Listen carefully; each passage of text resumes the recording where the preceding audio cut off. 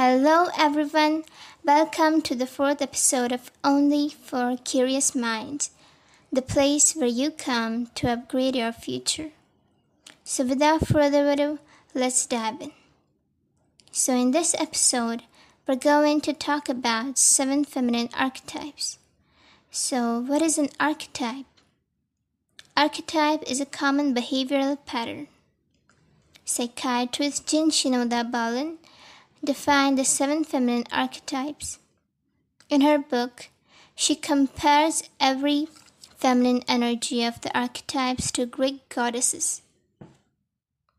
Actually, every woman has got all the 7 feminine archetypes, but commonly might fall into 1 or 2 dominant archetypes. So how can 7 feminine archetypes be useful?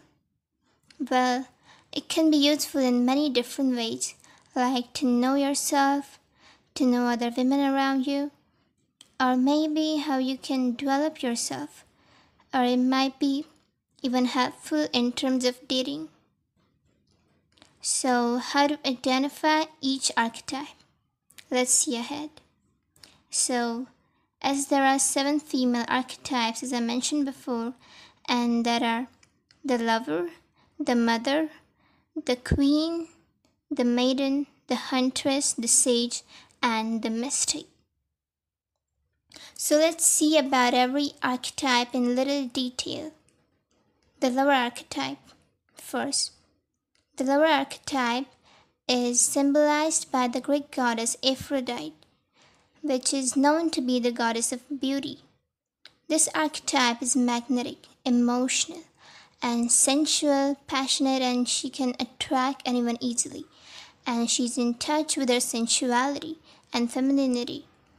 The dark side of this archetype is that she can be too emotional at times. Also, she might even become pleasure seeker, so she should have control on her emotional side. The next archetype is the mother archetype. The mother archetype is symbolized by the Greek goddess Demeter, and she is the goddess of harvest. This archetype is referred to a woman who is a caregiver, and she is really into giving her everything. And because of this, she might have a hard time in maintaining healthy boundaries. She is nurturing, caring, she is in service to others. The dark side of this archetype is codependency and might circle their entire existence around serving others and might have weak boundaries and might even ignore themselves just to look after everyone else. The next archetype is the queen archetype. The queen archetype is symbolized by the Greek goddess Hera, who is the goddess of marriage. The queen archetype can be referred to a woman who is strong, outgoing, confident, assertive, extroverted, and ambitious.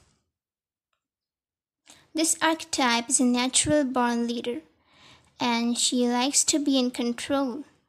Her deepest desire is to be in charge. The shadow of this archetype is that she can become arrogant. She might even be jealous, insecure, and judgmental at times. The fourth archetype is the maiden archetype. The maiden archetype is symbolized by Greek goddess Persephone, who is known to be the queen of the underworld, who is the daughter of the goddess Demeter. That is the mother archetype. The maiden archetype can be referred to a woman who is innocent, a little childish, good-hearted, empathetic, sensitive, optimistic, faithful, open, receptive, and adaptable. Her dark side is she can be a daydreamer.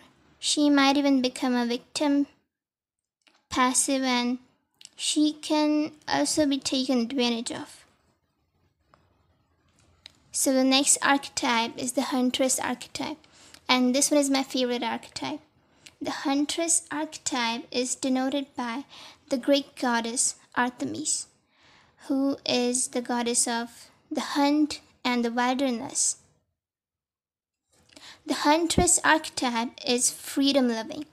She is highly independent, free spirited, fierce, courageous, and just like queen archetype is a natural born leader, even the huntress archetype can be a leader, but she is more freedom oriented. The huntress archetype is an excellent risk taker. She is adventurous. The dark side of this archetype is that she can be arrogant, just like the queen, can be aloof, and she has the fear of vulnerability. The next archetype is the sage archetype. The sage archetype is symbolized by the Greek goddess Athena, who is the goddess of war and wisdom. Just like the huntress is highly independent, even the sage is highly independent. The sage archetype is wise, intelligent, and she works on improving herself. She believes in logic. She's an excellent thinker.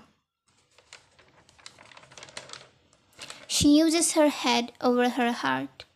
Since an early age, Sage is very matured, and she leads a very successful life. The dark side of a sage archetype is that she lacks emotional intelligence.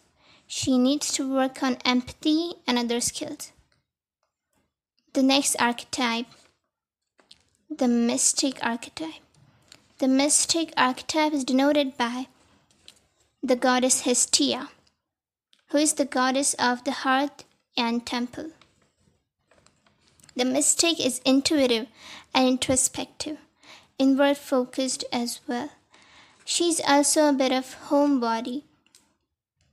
The mystic archetype is very self-aware, and she believes in having a meaningful life.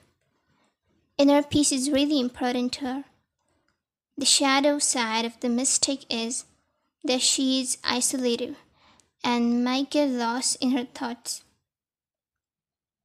So that's all for now. We're done with all 7 archetypes. Maybe now you'll be able to know why every woman acts the way she acts. So that's it for today. We'll come up with some more interesting topic in the next episode. Till that, happy learning!